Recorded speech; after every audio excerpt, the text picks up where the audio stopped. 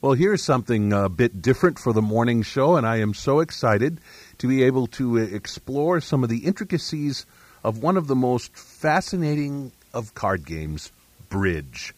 It actually has a relatively short history, at least if we're talking about modern bridge, but it is something which has really taken our nation by storm in many ways, and there are some really famous people who have embraced bridge and been really devoted to it, and people young and old alike seem to have been bitten by the bridge bug as of late. And we can learn a lot about this fascinating and complex game in a new book called The Backwash Squeeze and Other Improbable Feats, a newcomer's journey into the world of bridge, published by HarperCollins, and the author, Edward McPherson. Perhaps you know him as I do from a wonderful book from a year or two ago called Buster Keaton, Tempest in a Flat Hat, which, of course, is a chronicle of the life and career of one of the great geniuses of the silent film era. And perhaps you've seen Edward McPherson's writing in other places like New York Times Magazine. Again, this book is called The Backwash Squeeze. And Edward McPherson, we welcome you to the morning show. Great. Thanks for having me on. Looking forward to talking with you. So explain to our listeners how someone can go from Buster Keaton to the game of bridge. I mean, are you just one of those authors that's interested in a little bit of everything?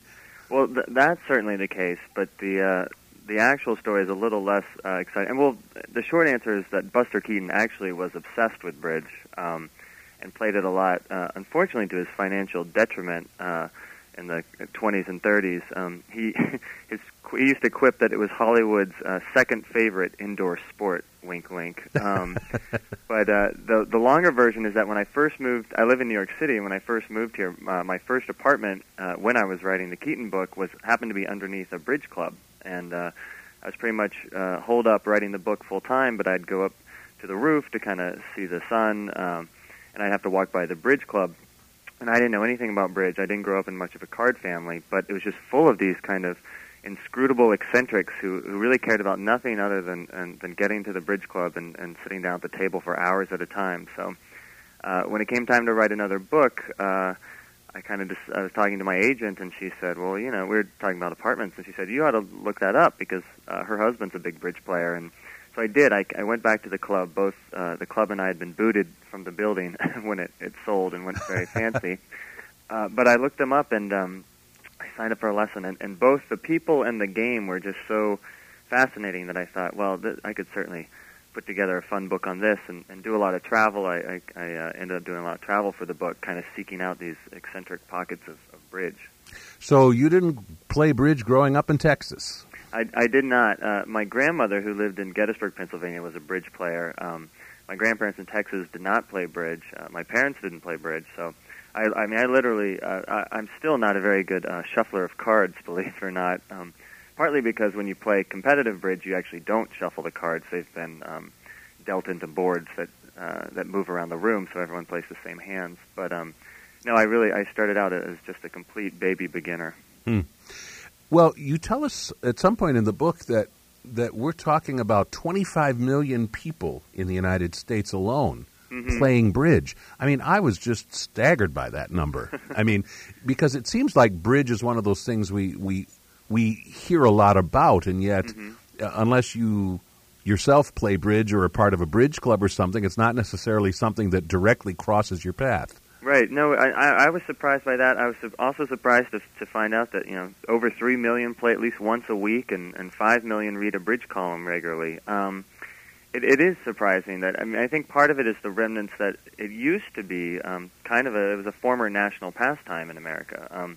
Of course, the bridge population is aging, but part of it is because they learned this game when bridge was in kind of its heydays in the 30s and 40s.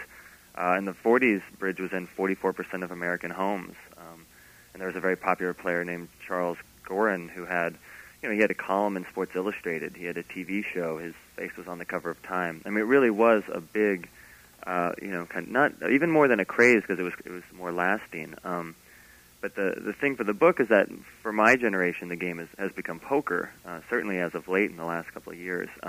And that, to me, seemed kind of an interesting shift. How did we go from bridge to poker? And maybe, what does that say about us? Right.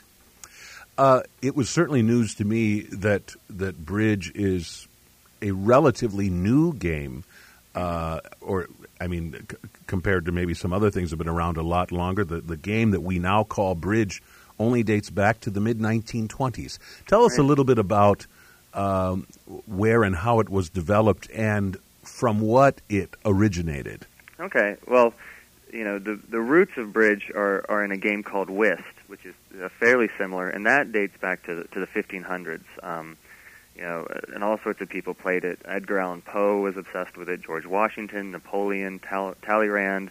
It was a very big game up until through the 19th century, because it was kind of touted as a game where skill was more important than luck. It wasn't just the luck of the cards. There was some sort of, you could reason, you could figure the game out, and so it had a certain cachet that other card games didn't. And then bridge kind of arose in the kind of mid to late 19th century.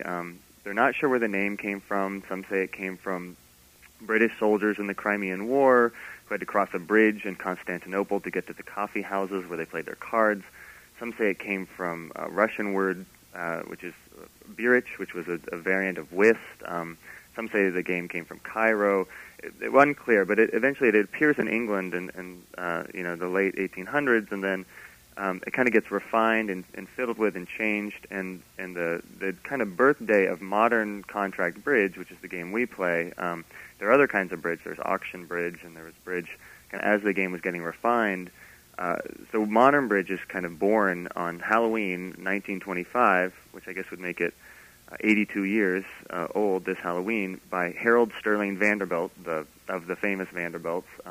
While he was crossing the Panama Canal with three of his buddies, he kind of took some ideas that were out there floating around as to scoring and kind of how to play bridge, and refined them and set up a scoring system, and then it just kind of took off from there. He showed it, came back to New York, showed it to his set here and in Newport, and it was a craze was born. Within 6 months after Vanderbilt coming back with his version of bridge, you have a woman in Chicago who is written up in the paper because she's suing her husband on the completely inexcusable grounds that he trumped her ace. So it really caught on after it was invented. It's interesting when there are photographs in your book where we see some of these really proper gentlemen who embrace this game so passionately, and are part of this craze. And the thing that's so interesting, and that's, of course, part of what your book's all about, is it's kind of hard for us to wrap our minds around the possibility of people like this. I mean, wealthy, carefully brought up gentlemen being part of a craze. That just doesn't seem to add up in our modern culture, at least. No, you're right, and I think that certainly helped the game catch on a little bit. Is that it had this, air of, it was an aspirational game. It was a game for the cultured, for the educated, and it still is. I mean, studies have shown that bridge players tend to, have had a little more education and actually are a little wealthier than the average American. I'm not going to say bridge makes you smart and rich, but and it certainly helped catch on. But then what's also interesting is that the game spread so widely because it was an inexpensive game to play, and then right around the corner from 1925 is the Great Depression, and bridge was kind of a great, cheap, and companionable way to pass a Depression era evening. So when you became interested in finding out more about this complex game, I find it interesting that you decided to do so not just as an interested observer, but as a participant. Tell us a little bit about what galvanized you to pursue this topic in this way. Right. Well, I mean, one way is just bridge is, as you say, a very complicated game, and to be honest, the only way to learn it is by playing it, and the only kind of the best way to learn it is as opposed to reading how-to books, and of course mine certainly is not that. It's designed for bridge players and non-bridge players. You don't need to know anything about bridge to read it. The way to learn is to go to a bridge club and sit down and play with other people and learn how to play, which is kind of the interesting thing about bridge is that it's a partnership game, and you're completely dependent on a partner. So even the best players in the world, you can seclude yourself and read all the bridge books in the world, but if you're not in sync with your partner or have a working relationship with someone else, then you're not going to be very good at the table. So that was kind of the thing. I got to the club. I ended up befriending a woman at the club, and who became my bridge partner, is this wonderful 83-year-old woman named Tina. And I kind of convinced her through the book that we should go off to the national championships in Chicago in the summer and play in the bridge national championships. I won't spoil the book and say how we did. And kind of in between, chapters in New York and vignettes of traveling around the city, I went out to Kansas City. I went out to Dallas. I went to Las Vegas for $1 million tournament. I went to London. I went down to a regional in the Smoky Mountains. I went to bridge in a small town. There's kind of lots of interesting little pockets that I got to explore while doing the book. Well, that's part of what, of course, makes it so fun, and you can come to it then with, I suppose, like a vested interest in what you're observing. I mean, it's as though you are hoping to be more and more a part of this world yourself, not just observing it. No, absolutely, and of course, after the book's all said and done, and I'm still meeting Tina every week Thursday night at the club to play. So, I mean, it really is. I got to understand how these people get so just completely hooked with it. Even people who are very busy. You have somebody like both Warren Buffett and Bill Gates are obsessed with bridge. The world's two richest men play bridge online together, kind of constantly.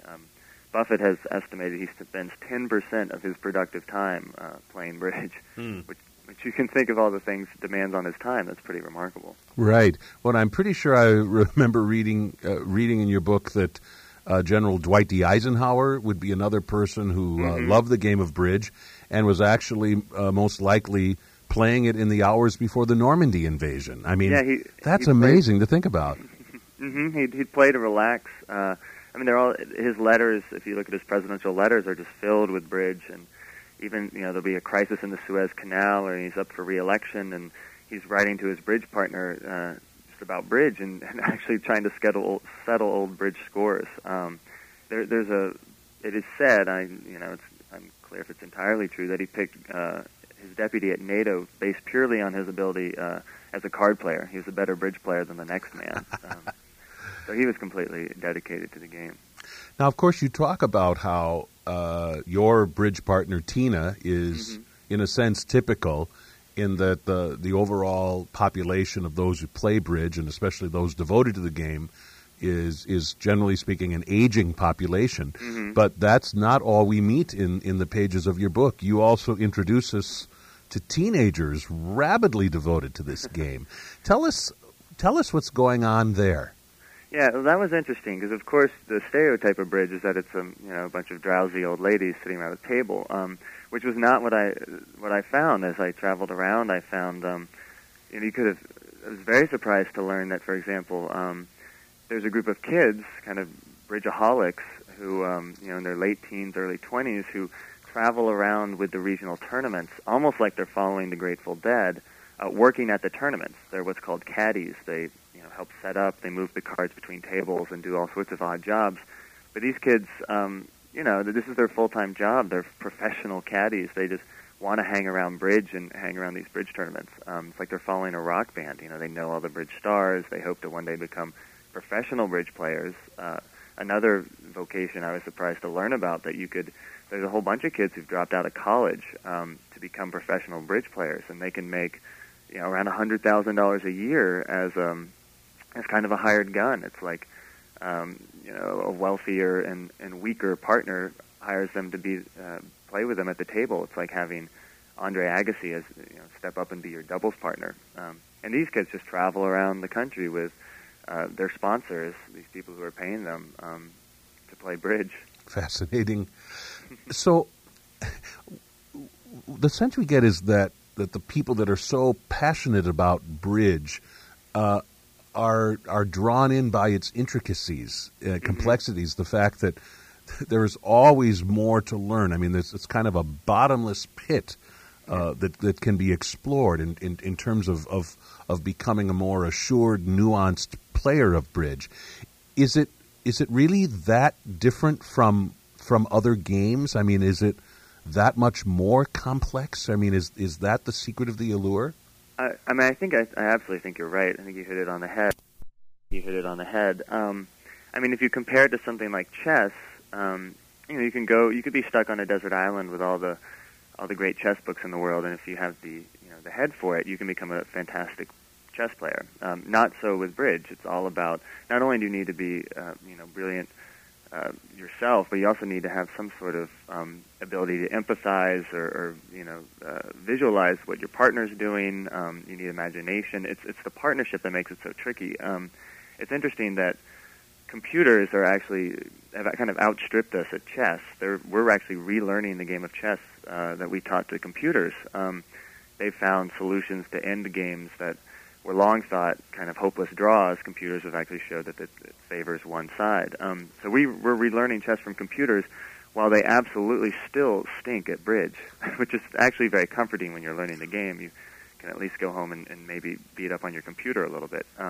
It's just the bidding in bridge, the defense, and kind of everything having to do with the partnership aspect of it is very difficult for computers. So it actually, I mean, there's 635 billion hands you could be dealt at the bridge table, and during the bidding you only have 38 bids, 15 words you can say to use to describe your hands, and so it's such a complex game.